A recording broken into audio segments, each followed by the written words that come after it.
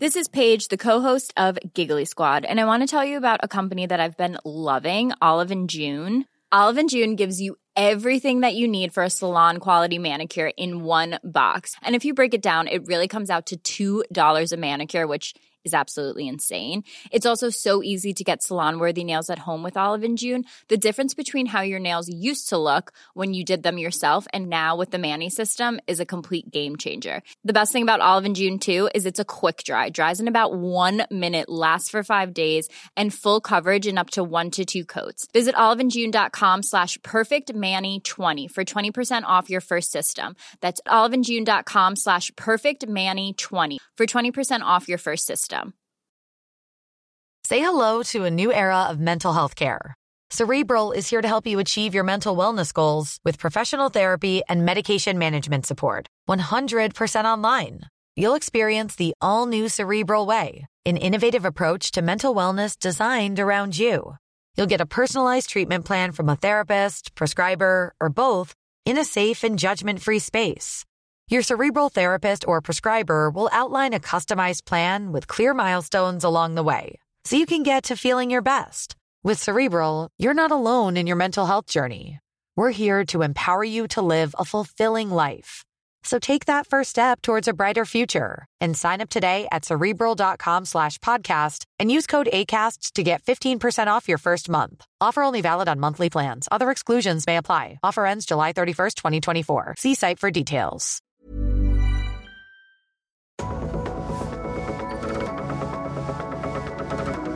Hi there, I'm Jake Humphrey and this is the Premier League Tonight podcast. BT Sport's weekly football debate show is now a podcast, something to be excited about, and you'll find us on iTunes, Acast and all other podcast providers every Saturday night.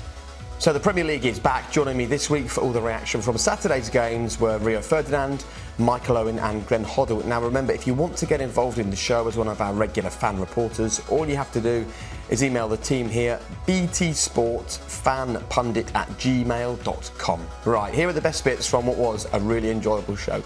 Enjoy.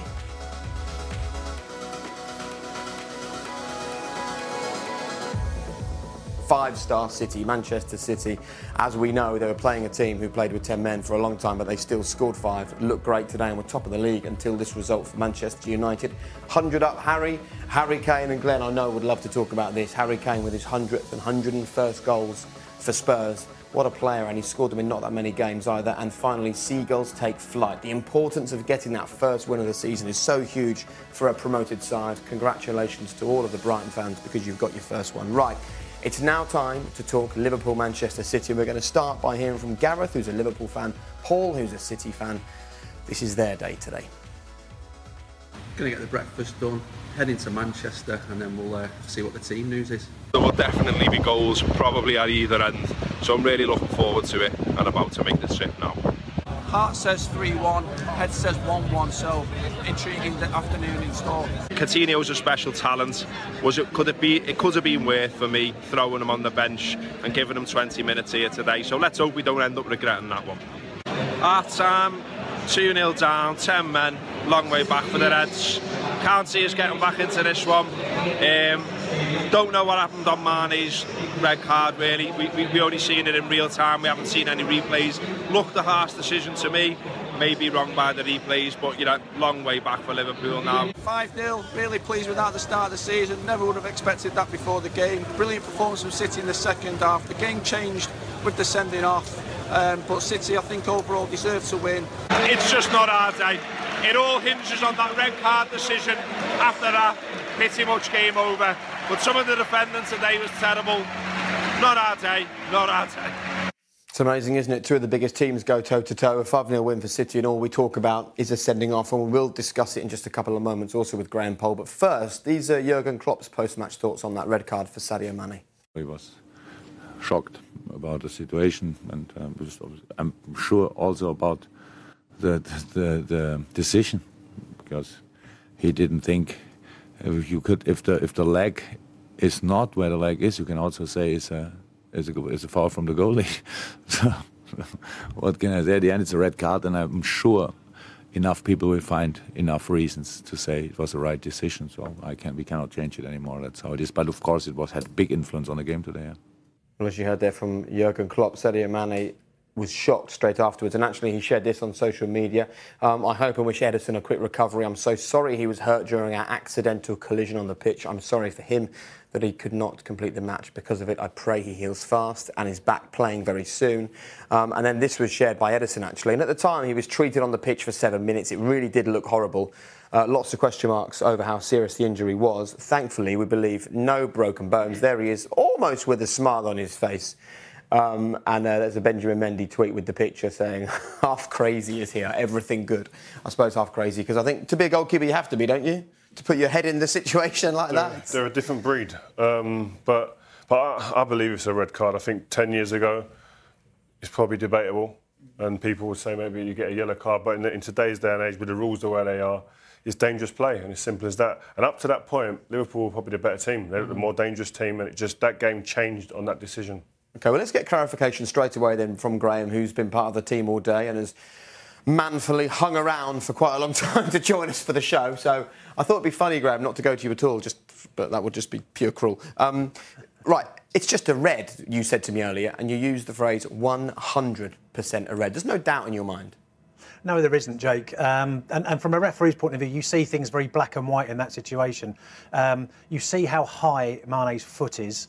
You know he's caught the keeper in the face. So, therefore, it's a very, very straightforward decision for a referee.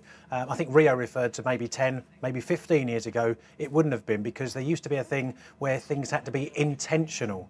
Now that's been taken away. You've made your intent by making the challenge and putting your foot that high, and therefore you have to live with the consequences. Chris Williams shared a social media post saying, never a red card, he has to challenge for the ball. Mane's eyes are fixed on the ball and Ederson dips his head in. And there's lots of people saying it can't possibly be a red card because Sadio Mane had no intent to hurt the player. Just explain what the rules tell us about that. Well, as I say, apart from handball, which has to be intentional, every other offence, the letters of intent has been taken out. So it's actually what you do, it's the offence you do as opposed to what you mean to do. We know that Mane didn't mean, I don't believe, meant to hurt or catch Ederson, but it's what he does. He goes in at pace. There is intensity in the challenge. You can see from the amount it's caught the keeper by. The point of contact on the body, how high it is. It's ticking all the boxes. It has endangered the safety of the keeper without question, and therefore that's why, as I say, it's 100% red card. There's another comment here on social media saying from Lee 96 Fuller. If he got a toe to it and it went over the keeper, would that have been fine? Does it make any difference at all that Mane didn't win the ball? Imagine if he got the ball and still took the keeper. Hypothetical situations are always hard to judge on because you need to look at what's happened. If he's got a toe on the ball and he's probably a yard or so away from the keeper, then you'd say, some referees would say, well, it's still dangerous, but it's no contact, so I'd still give a free kick. Some would say, no, he's got the ball clean, and then you've got the keeper, of course, crashing into Mane himself, and then you'll go and it's a goal-scoring opportunity denied. So they're hypothetical things that are very hard to comment on. Yeah, it's very difficult, isn't it? But if he does win the ball, he's gone to win the ball, his eyes are fixed on the ball, so it's an accident. But if he wins the ball and the goalkeeper clears him out, the keeper's sent off and it's a free kick to Liverpool. That's how close it was, but he didn't. He didn't win the ball. You put your foot up that high, you've got to win the ball. And even then he might say it's dangerous play, the referee still, even if he wins the ball and taps it over the goalkeeper's head. But for me, it's a red card all day long. Yeah, it's an unfortunate one because I think we all agree that he's never meant to hurt the goalkeeper in any way, shape or form. He's gone for the ball's there, he's trying his best for his team to score a goal. However, the consequences are he's badly injured the goalkeeper and his foot's in his face, and it is dangerous play, and that's what the law says. And what about, and this is one for you as well, Graham, for all of you really, what about the comments, and there were loads of them on social media, saying the game's gone. You know, he didn't mean to hurt him, therefore you have to ignore the fact that the keeper got injured and respect the fact that Mane was playing the ball. Otherwise you're going to have sendings off all over the field. I mean, it's a hard one, that, isn't it, with the injury to the keeper? If his foot was going into his leg or something like that, it's going into his head. It's like a karate kick. Look how high up he is. Look how high his foot is. It is dangerous. No matter how you look at it, no matter if there's intent or not, that is dangerous. I've been guilty of that in my career, and I've given away free kicks like that. But you can't really argue when you see it like that. It's difficult to really defend yourself. The goalkeeper's ducking down low down. It's high. and you've got to get it right. And in that split second, the referee doesn't get all the replays. He's got to make that decision, and I think he's made the right one. All right. Graham, thank you very much for sticking around for that. We really appreciate it. You're a trooper. Pleasure. Cheers, Jake. Good man. Thanks a lot. Thanks a lot.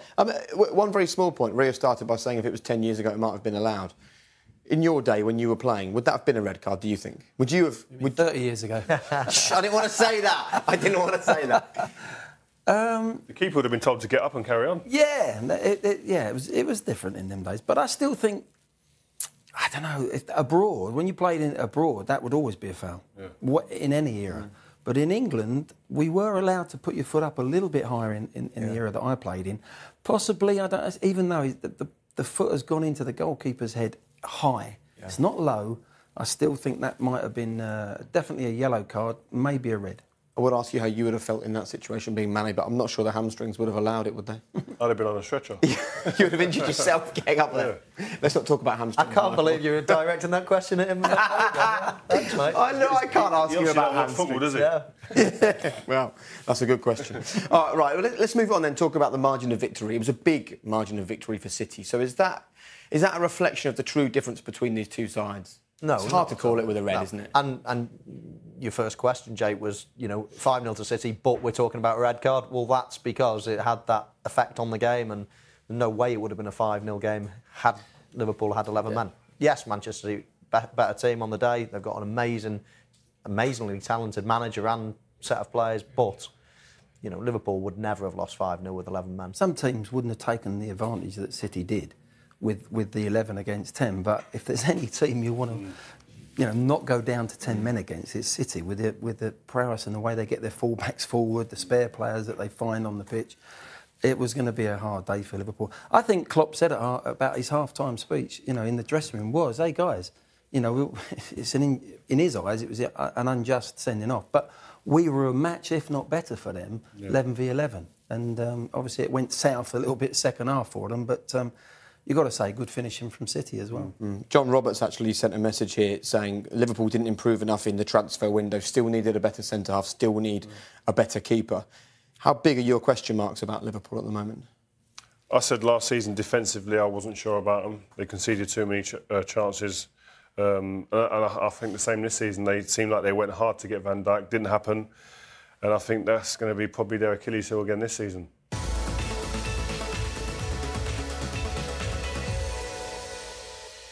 Charlie, thanks for coming and joining us. No problem. Glenn Hoddle subbed for Charlie Adam. Is that a phrase you thought you'd hear? No, not very often. I think the people at home would rather keep Glenn here. But we're happy to be here. Well, Glenn will be back in a minute. If you're a Glenn Hoddle fan, don't panic. Lots of three-word match reports coming in. Kung Fu Mane was what Martin Angel said. Heading machine Morata, says Ricky, who's a Chelsea fan. August is over, says Jake Murray, who I know is a Spurs fan, so obviously Harry Kane scoring is what that's about. Where's the rum, says Kevin, who's a Liverpool fan and played like boys, said Ifan Wynne Roberts, an Everton fan. How would you sum up Stoke's draw today with United in 3 words? A disciplined performance, I think. It was, that was like a Martin Keown-esque 2 words in a 3-word match report. Discipline. Disciplined performance. Come on, Jake. I'll allow that, just about. Right, Man United are leaving, actually. We can see live pictures of Jose and the guys making their way onto the coach. Look, Mark Hughes spoke in the week about he spotted things in United this season to exploit, and he spoke to us afterwards about it. What did he say to you guys ahead of kick-off in the dressing room? What were the areas he wanted to really look at? We felt that we could punish United at the sides of Pogba and Matic, because, listen, Pogba's a world-class player, but, he gets attracted to the ball and you can get at the opposite side of him. And I think at times we tried that today, but, listen, United are a top side and we had to work hard for that and discipline from behind. I'm so happy you said that, Charlie, because that's exactly what we highlighted before. We thought that's what he'll be thinking. We showed a few clips of Pogba just drifting off and leaving. So we felt that, like obviously he's a top player, but he gets attracted to the ball, and we felt as if we can get to the side of him, and Matic would be isolated on his own, and at times we caused him problems. But listen, we had to respect them in the way that we did, and they caused us a little bit of problem, but we deserved the draw in the end, I think. Feel good. You should go into management. This is exactly what you said. It's a big relief. When you get asked by the producer where the weaknesses and we mention them and he comes in here and just really clarifies what we were talking about, it's beautiful. It's a beautiful thing. Come up again. Yeah. Where do you see Stoke at the moment? Because early in the transfer window, there were rumblings and questions. I know that our own Robbie Savage wrote an article in a national paper saying if Stoke aren't spending the money and Mark Hughes gets the sack at some point this season, then it's unfair and not right. You haven't spent loads, but look who starred today. Darren Fletcher, brilliant in the middle. Choupo-Moting with a couple of goals. Both cost you nothing. Expensive. Free transfers. Yeah. It's the same. Kurt Zouma is probably come in. Big wages from Chelsea. I'm trying to think of Fletcher, obviously a free transfer will be good wages. Choupo-Moting, Hesse from PSG. So it doesn't look like we've spent the money, as in the signing for the players, but we have probably in the wages and agents' fees, and that's just the way the game is. But we have to be clever because we can't compete with the top ones. You look at Everton spending 150, 160 million. We can't compete with that. But if we do, and we know that anybody here, we can beat them on our day. Yeah. What does someone like Darren Fletcher bring you at this club? Because obviously he's been around for a while. Missed a lot of years when he was a kid. He broke his foot. Obviously he had problems the last couple of years previous. What does he bring into this team? Because he put a great performance, maturity. Yeah. Well, he knows Man United. He knows what that club's all about, winning trophies. And Michael will tell you that, we had people like Glenn Whelan, who's been here for years, John Walters. They've been here for a year, so we had to replace them. And somebody like Fletcher on a free transfer, the experience he's got, winning leagues, cups. And you've seen it today at times where maybe we would have tried to force it, he kept it, come back out and went the other side and just kept the ball. And sometimes you need that experience in your team. And, him enjoying the moment have been excellent so far this season and find it difficult getting the team. Yeah, well, let's talk about that. There's lots of questions coming in for Charlie, by the way. Keep them coming. Use the hashtag PL tonight. We'll ask a few in a couple of minutes. It's hard for you because we've done 2 games here. A win against Arsenal, draw against Manchester United. You weren't involved at all against the Arsenal. You didn't come off the bench today. So we're talking about positive Stoke stuff, but I guess you're a frustrated footballer at the moment. I am, but it's a squad. You've got to be there. There will be an opportunity in the season. We play a number of games, and hopefully, in the League Cup, I got an opportunity against Rochdale, and we won here 4-0. So. It's very diplomatic, but it's hard to see Man United here and not be involved, isn't it? Of course you are. You're disappointed as a footballer, but you want to play every game, and it's not possible. In this day and age, it's not possible to play every game. So you have to wait your time. And it sounds bad, but maybe you have to wait for an injury or a suspension and take your opportunity when it comes. I think that's the difference. If you'd have asked Charlie Adams when he was 23 years old, that same question, he'd have been climbing the wall to get out of the club. But as a mature... experience. He signs a new contract instead. But I think it comes with speaking to the manager. I've had a chat with the manager and I know my place where, he sees me as one that can help the kids coming through, off the pitch. And, I'll have to wait my chance. What did you say, if you don't mind sharing that? Share what part of it you want to share. I'll share it all. I respect that decision. Listen, I love it at this club. I love playing here. But sometimes you just got to take, that responsibility. He believes in me and he trusts me to be at this club. OK, it's no great not playing, but I'll have to wait an opportunity. When I get that opportunity, I need to perform. OK, you've already impressed Zygmunt. He says Charlie Adam giving decent tactical analysis on PL tonight. Well, listen, we'll have to get you on the show sometime and do a game with us. But we've got a question coming for you as well, actually. So having played under both Tony Pulis and Mark Hughes, I'm quite keen to know what was the biggest difference in managerial style between the two managers? Good question. Listen, Tony Pulis has had a wonderful career in the Premier League. You know the way he's going to play. Yeah. He doesn't, he's not worried about getting it from back to front. And the manager has made a big transition from when the old manager was here. We want to play from the back if we can, but if not, we'll go back to front if we have to. It's playing in the right areas. But listen, there is a big difference in how this club's changed over the years, and we look to evolve and try and compete with the best. And do you think with those type of players, we look at 3 Champions League winners in the squad at the moment. Do you think that? Under Tony Pulis, a lot of people will say if you go that direct, it's very hard. You get to a certain level and you just can't keep going. You can't. Made you retire, didn't he? Except made to retire. But then when you've got players like you've got now, a type of passing game, Can you see progress? Can you see a top 10 finish on a regular basis? I mean, you've had it 3 out of the last. We have to. That's the aim. Last year was a major disappointment. We never achieved what we set out to do. Listen, there's 3 leagues in the Premier League. The top 6 or 7 competing for 4 places, and then we feel that we're in that bracket with Southampton, Everton, West Ham, who've spent a lot of money. So we feel that we are one of that group of 3 in that division. So, you know, we want to try and finish as high as we can this year, and performances like that today and against Arsenal, then we should be okay. Right. So you see a top 6, but then you see yourself in the top half, just Yes. below them. Yeah. Fighting for a place just below them. Europe, have you spoken about Europe, Europa League, something like that?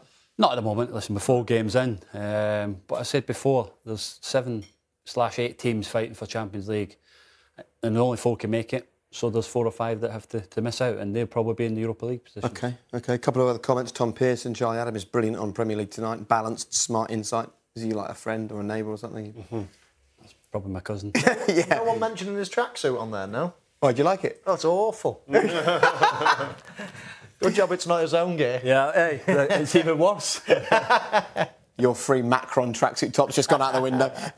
Joppa United, do you think Charlie will be a successful manager? I like the way he presents his ideas. Oh, actually, no, one's just come in. Why is Charlie dressed like a 1970s PE teacher? There you go.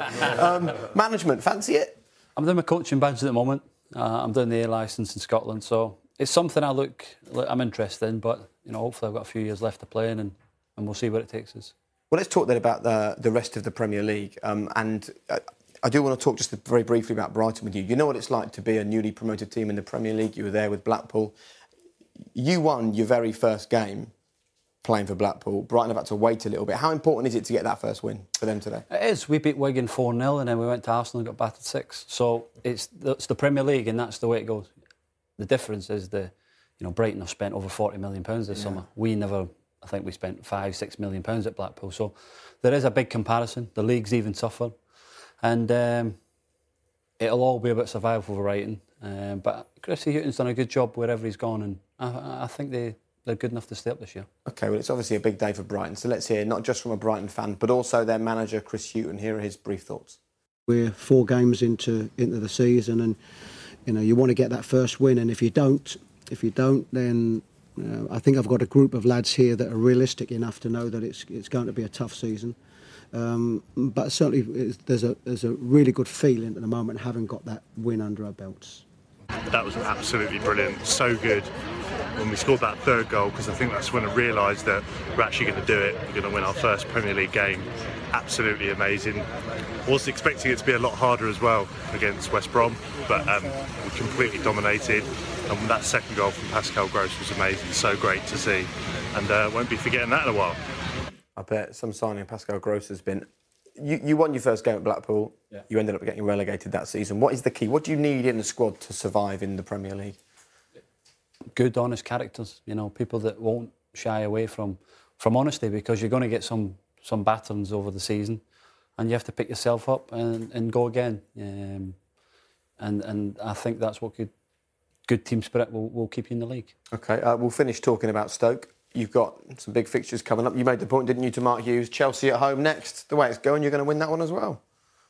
Well, we try and make it a fortress here. We try and make it difficult for teams. And, over I think that's his 4 years undefeated against Man United here. So we've had some good results over the past few years since the manager's come in, and hopefully we can continue that. Good man. Look, thanks for joining us. A couple of final questions. Sam Turner's tweeted us saying, where will Stoke finish in the league this season, Charlie? 9th. Nice. Joe Thompson, Charlie is speaking sense and has been class at Stoke, still has a lot to offer us. At which point Callum Ross has messaged us, Charlie Adam is just a hero. He's winner against Man United back in 2013. You should have shown that to Mark Hughes this week and said, look, Gaffer, this is what I'll do for you.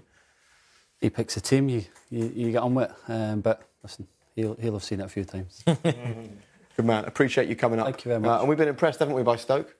Yep, very good, very good.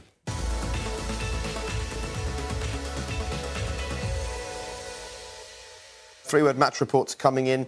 Michael Phillips says still above Palace. He's a Brighton fan. That is going to run and run, as it has done for a few years. Pep domination begins, says Callum. Degsy says only 3 words, question mark. He's an angry Everton fan. Solid, controlled, dominant, says Samuel Evans, who's a Tottenham fan. So let's talk Tottenham then. Here's Jake, who's a Spurs fan. perfect away game today, won 3-0 at Everton, who are a good club, but we destroyed them all over the pitch. Harry Kane finally got his 100th goal for the club, and he's our star man at the moment. Hopefully he can take us to the next level in the Champions League, finally winning a trophy and just pushing on for that title. This season, hopefully, will be the season with the additions of Sanchez and Aurier, even squad depth like Foyth and Gazaniga. It's looking up for the club right now. You could argue the international break was good for Harry Kane, can't you? Go away, goals, confidence, and strikers live on confidence. September came round as well. Exactly, that was the key. key. He couldn't score in August, could he? But no, the first goal today was a pure fluke from him, and he had a big smile over his face when he scored it. The second, when you see it, guys, it's a top quality finish. It's something that Michael would have done. It's that good, wasn't it, Michael? It's one of those that people look at and think, oh, it's just a normal goal. No, it's a good. Try doing it. It was Lukaku tried it. Yeah, he hit it over the bar. And because you said when Lukaku missed that 2-2, Harry Kane scores that straight away. That's what you said, didn't you? Yeah. Well, no, he didn't. He said Harry Kane scored a goal like that. Yeah. Right. He does well because the same thing, isn't it? Harry Kane scores those. He does. Yeah, and we were debating before when we were looking at the video of Rashford and Lukaku, and they were talking about who's the best finisher and whatever. Lukaku's a decent finisher, but I'd still say, even though he might end up with a golden boot, there's better finishers in the Premier League than Lukaku, and I think Kane is one of them. Did you ever have a time in your career where going away and playing international football was kind of a good thing? It sort of rejuvenates you a bit, change of scene, just to switch things up? Because as you said today when you turned up, Harry Kane's had a month off, and it kind of felt like that, didn't it? Yeah, I think for a goal scorer, it's different.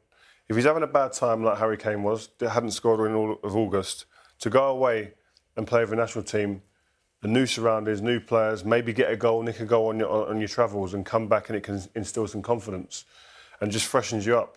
Because there's no doubt that he would have been feeling a bit of pressure during that last month. The same thing happened a few seasons ago against San Marino, I think. He came on as sub in one game and then he played in San Marino. And again, it went into September and he got off the mark with England against an easy team, came back and started scoring for Tottenham. So it's all in the head. It is. For strikers, that confidence about you've hit the back of the net. There's no better feeling for anyone to hit the back of the net. But strikers particularly, they thrive off that. The confidence comes and whatever they're trying to do, they've got conviction in what they're doing, and that's the difference. Why are you grinning? I'm grinning because go through a barren spell and then you go international and you play San Marino. You're so lucky. Exactly. Score a few and get What back counted as a barren spell for you? At what point did you start thinking, this is a worry?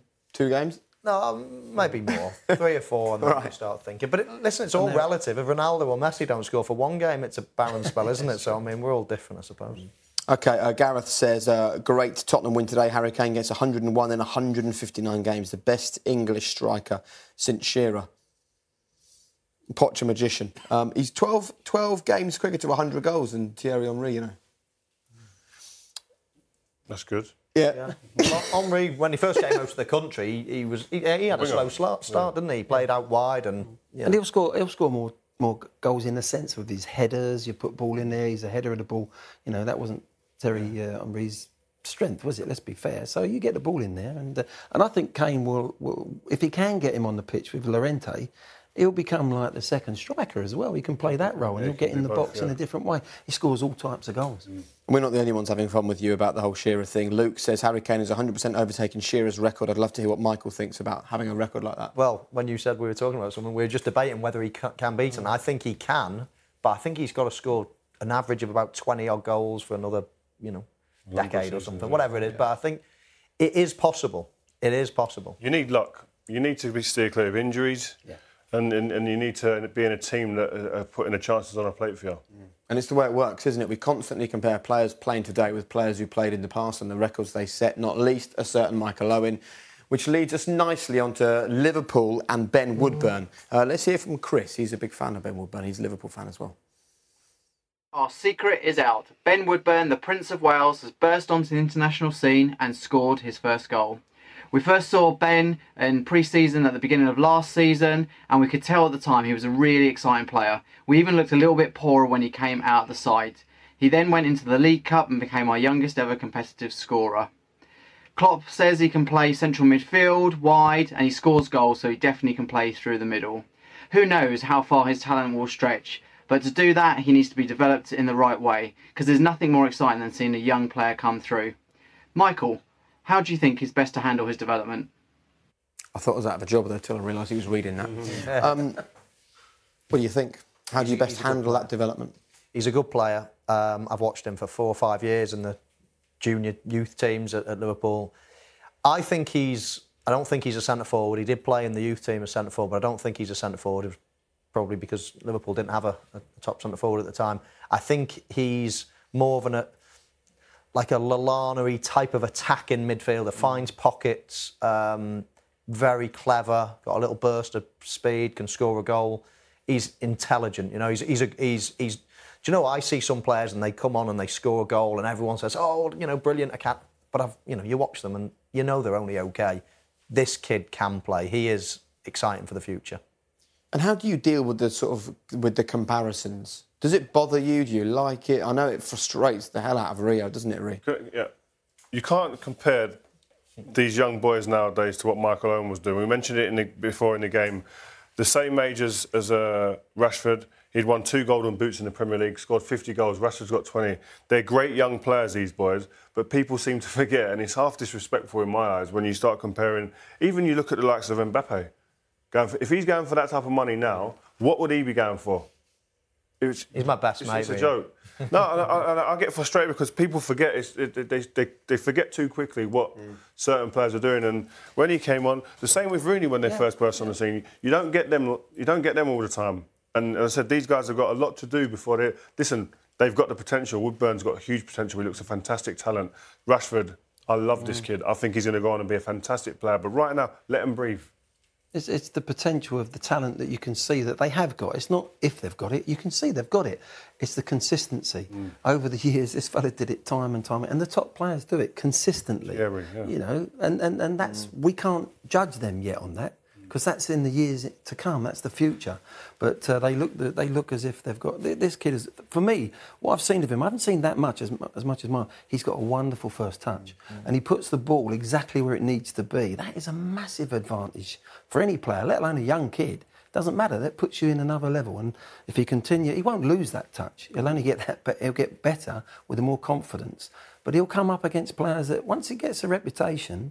He'll have to find different ways of beating people and getting the things that he's doing at youth level and whatever. Now, they'll get tighter, they'll give him respect. It's the consistency over the years. That's the thing for a striker, I always thought. For a striker, it's that second year when you're not a surprise element no more. People know what your tricks are, they know what your first thought is when you get the ball. Can you then develop new tricks to surprise people? That's the difference. And that's what Harry Kane... Everyone said the same thing about Harry when he came in, started scoring goals. Can he do it again the next year? Didn't start very well.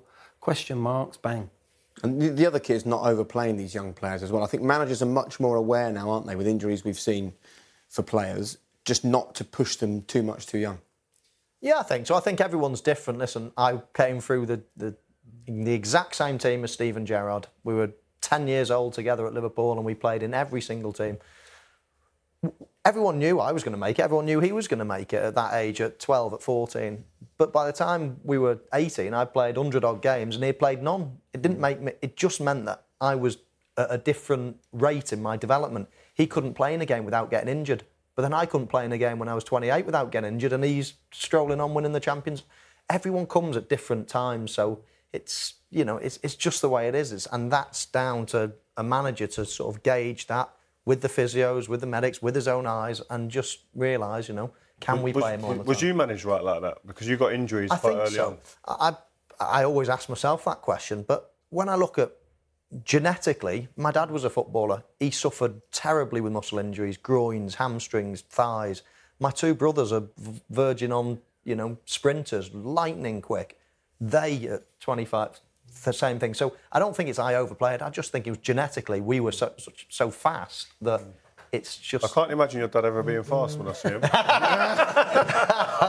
Sorry, Mr. Owen, sorry. Unbelievable. Look, finally, before we move on from Ben Woodburn, you've seen so much of him in the youth teams at Liverpool. Are we getting overexcited here, or too overexcited here, or is the excitement in the right place because he is special? What we're doing is...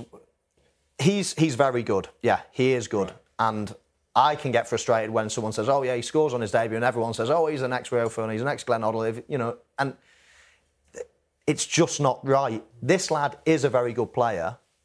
But yeah, we are getting overexcited. I mean, he's played a couple of games for Liverpool and a couple of games for Wales. I mean, we've hardly seen him. Yeah. I've seen him because I watched the... But he's the Prince of Wales already, isn't he? I mean, talk about... we are getting excited. OK, as always, loads of social media chat around the show. Thanks very much for your tweets. Jamie just said, we got a bargain with you, Rio, £30 million and the service you gave Manchester United. What do you reckon you'd be worth today? Don't be modest. I don't know. Come on. Yes, you do. You know exactly. You've got a figure in your head. 29? Yeah. I might have lost a mil. There's not that many unbelievable defenders in the world teams, at the minute. seriously, I'll come in there. It'd be double that money because with teams now playing with 3 at the back, he's made for 3 at the back. In a back 4, with the footballing ability this lad had, you only saw 50% of it because he had to play in the back 4. Yeah. In a 3, my word, he could have come out on the ball. He could have done so much more. He could have done if he was given the opportunity in the street. Oh, devastating. It's just the wrong era. Michael says, Rio, you always speak sense. Couldn't agree more. It's disrespectful. Give young players time to show us what they can do. And Matt Stevens, thanks for your message on social media. In today's market, Michael Owen would be worth 250 million. Oh, no. Yeah, I think you probably would. So modest as well. Look at that cheeky grin.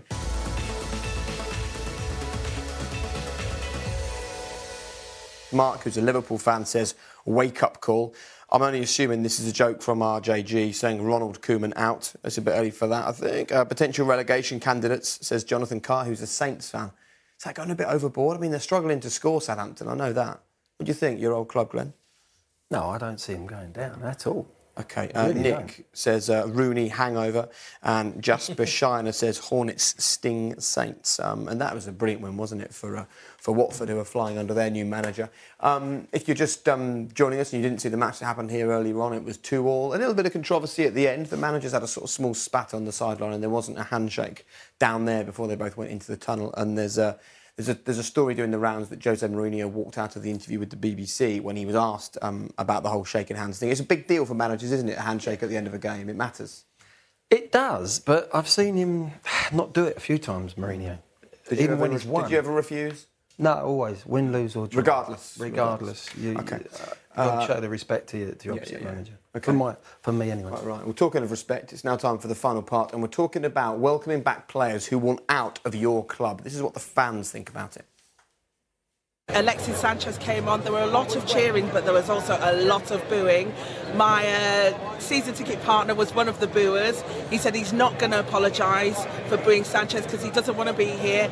I won't boo, but I understand where he's coming from. So at the end of the transfer window, and Virgil van Dijk is still a Saint, which I think is fantastic news. I think he's the best defender in the Premier League. Can't wait for him to get back into the squad and get playing well again. He's going to have a little bit of an effort to win back the fans. Certainly a couple of good performances when he's back in the first team wouldn't go amiss. And if he does that, I'm sure we'll welcome him back with big open arms. Philippe Coutinho will be back at Liverpool. He's staying with them for the season. And as you can see from today's performance, he's much needed in that side. Lots of creativity. But how will the other players in that dressing room react to him? He's obviously made it clear that he wants to go. Do you forgive him straight away? Obviously, with Suarez, he played so well in 13-14 after indicating that he wanted to leave. He was integrated back in. Will the same happen with Coutinho? Okay, so his question there is about the players that share the dressing room and share everyday life with these players that have wanted away. You've all, I'm sure, been in a situation where a teammate fancies out and doesn't go. How do the teammates deal with it? What happens? What goes on? It's all down, for me, for one thing. Does he come in and act professionally when he's in the training ground? If he acts professionally and says, listen, I'd hold my hand up, I do want to leave, I've not been allowed to, but you will still get 100% commitment from me, and you see that day in, day out, you respect that and say, yeah, you're still with us, and you continue until the day you leave this club. If there's any negativity or that you think he's given anything less than 100%, the players will sniff it and they'll wean that guy out. That's the test around the camp, around the training camp, training, off the pitch. When it comes to a match in front of 30,000, 50,000 people, they're going to get up for that. That's easy. It's easy to go and perform. That's what they want to be, a footballer. Yeah. But I think for Liverpool guys, to watch Coutinho saying bad back, and then go and play for Brazil like that, that's a tough one for fans to take.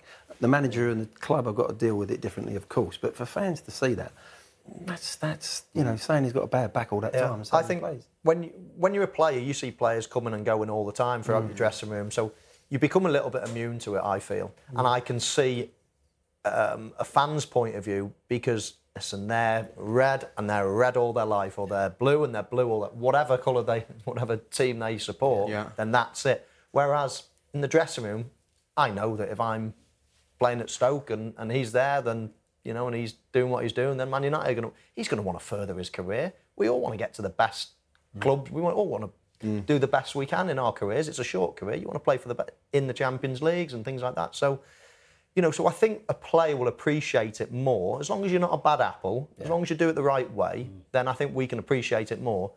I totally get the fans' point of view, but they possibly don't, you know, give you the understanding. The fans are there for life. Yeah. Owners move on, managers move on, players move on. Fans are there for life. Fans have got to understand it's a job for a lot of players. Yes. Like, in terms of some players are lucky enough, like Harry Kane's playing for his childhood team, that's his dream. So he potentially will stay there for the rest of his career if all things being well. But a fan, if he's at his job and he's working in Boots, for instance, and another company comes in and says, will you come and work for us and double your money and we'll relocate you, he's not going to say, actually, I'm going to stay, I'm loyal, I'm going to be loyal and stay here. Because the word loyalty in football now is a myth. From the club's perspective, through to the player's perspective, it's not the same anymore like it used to be. I totally agree. I totally agree with that. And I think, loyalty, if you're not playing well, a manager or a club or chairman, they will be quick to put you in the reserves or make you rot in this team or that team. They'll be quick to get rid of you. It doesn't go both ways. But of course, in the press and everything else, the club always win because they've got the masses of fans that are going to support the club regardless, so they're never going to go onto the side of one player. So then they can be made out as the rogue, and half the time, they're not. But you'd still do your best to try and keep a good teammate at a club, wouldn't you? I mean, you would be on the phone doing your best. Cristiano Ronaldo's dream was to play for Real Madrid. He'd been at Manchester United for a number of years. He'd accomplished all he wanted to accomplish. And I spoke to him. I spoke to his agent after we won the Champions League. I knew at the time there was a potential move to Real Madrid there. I was at the end of the season saying to him, please stay. We've got more to achieve. There's more things for us to achieve. So I understand that, and that's what players do. Especially when you've got a talent like that, you do all you can. And that was you doing your best for you and for Manchester United? Well, I knew that Ronaldo was going to help me win more trophies. There you go. So if he could be there for 5 more years, I'd win more things. But who says footballers are selfish, eh? Yeah, we are. You want to win. That's all you want to. That's who we play for. But let's talk about the players that have sort of tried to make the move and it hasn't happened. Right, first of all, Van Dijk at Southampton. It got to the point where he released a statement, didn't he, saying, I need to move on from this football club to further my career. He's now there. Pellegrino said that he's going to play for the reserves in the next few days. Most of us expected him to leave. How hard is it going to be now for him to walk back into that dressing room, having kind of gone public with this in front of the fans and reintegrate himself into the first team? I don't think it'd be a problem for his teammates because what the guys have said, he's trying to better himself by going to Liverpool. Because the reason Liverpool want him is because he's done a fantastic job for Saints. So you move on. It's the same. Barcelona come knocking for Coutinho. You can't want to say, I'll stay at Liverpool. He wants to go. And equally, a manager wants the best players playing for him. Yeah, but now that's the thing. That's the only decent thing about the window shutting is now the manager. Look at Chelsea, Costa. What did they do with Costa? It's the manager and the teammate and the captain, perhaps, who has to sit down and say, look, we've got to work together. The window opens again in January. Nothing can happen now. Let's get the best out of you. Yeah, I think the big thing for especially in the Van Dijk situation, was that if they could find a ready-made replacement for him, they probably would have sanctioned that deal. But I just don't think there was anyone in the marketplace they could find who would have the influence and impact that he's having at that club. It follows the same path all the time, doesn't it? Van Dijk, Ross Barkley, Sanchez, Coutinho, whoever it is, they'll probably make it aware, or their agent will, to the club in some way, shape or form. Do you know what? I'd love to go to Barcelona. I'd love to go to wherever. Once that doesn't happen, it's the next, right, what can we do? Then there's no other option but transfer request. And it just rolls and rolls and rolls. It's the same thing with them all. So, you know, and all of them, in every case, they're all trying to get to a club, all trying to better themselves, I suppose. In Coutinho's case, to go to Barcelona is probably his dream, and that's just life. That's just football. Yeah. The same thing happened with me at Leeds. I've been there a couple of years. Manchester United came knocking, a chance to win the Champions League and be up there to win the Premier League every year. I wanted to go, so I know exactly how these guys think. Well, thanks for listening to the Premier League Tonight podcast. If you enjoyed this week's show, I'm sure you did, please leave a review and a 5-star rating on iTunes. Thanks. And also, if you want to get involved in the show as one of our regular fan reporters, please just drop us an email, btsportfanpundit@gmail.com. We'd love to get you involved in the show. Thanks for listening, and bye for now.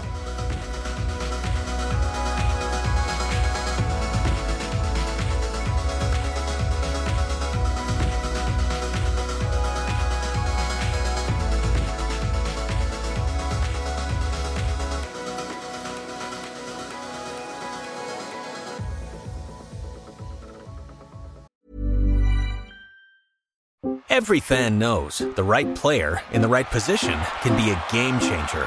Put LifeLock between your identity and identity thieves to monitor and alert you to threats you could miss. Plus, with a U.S.-based restoration specialist on your team, you won't have to face drained accounts, fraudulent loans, or other losses from identity theft alone. All backed by the LifeLock $1 Million Protection Package.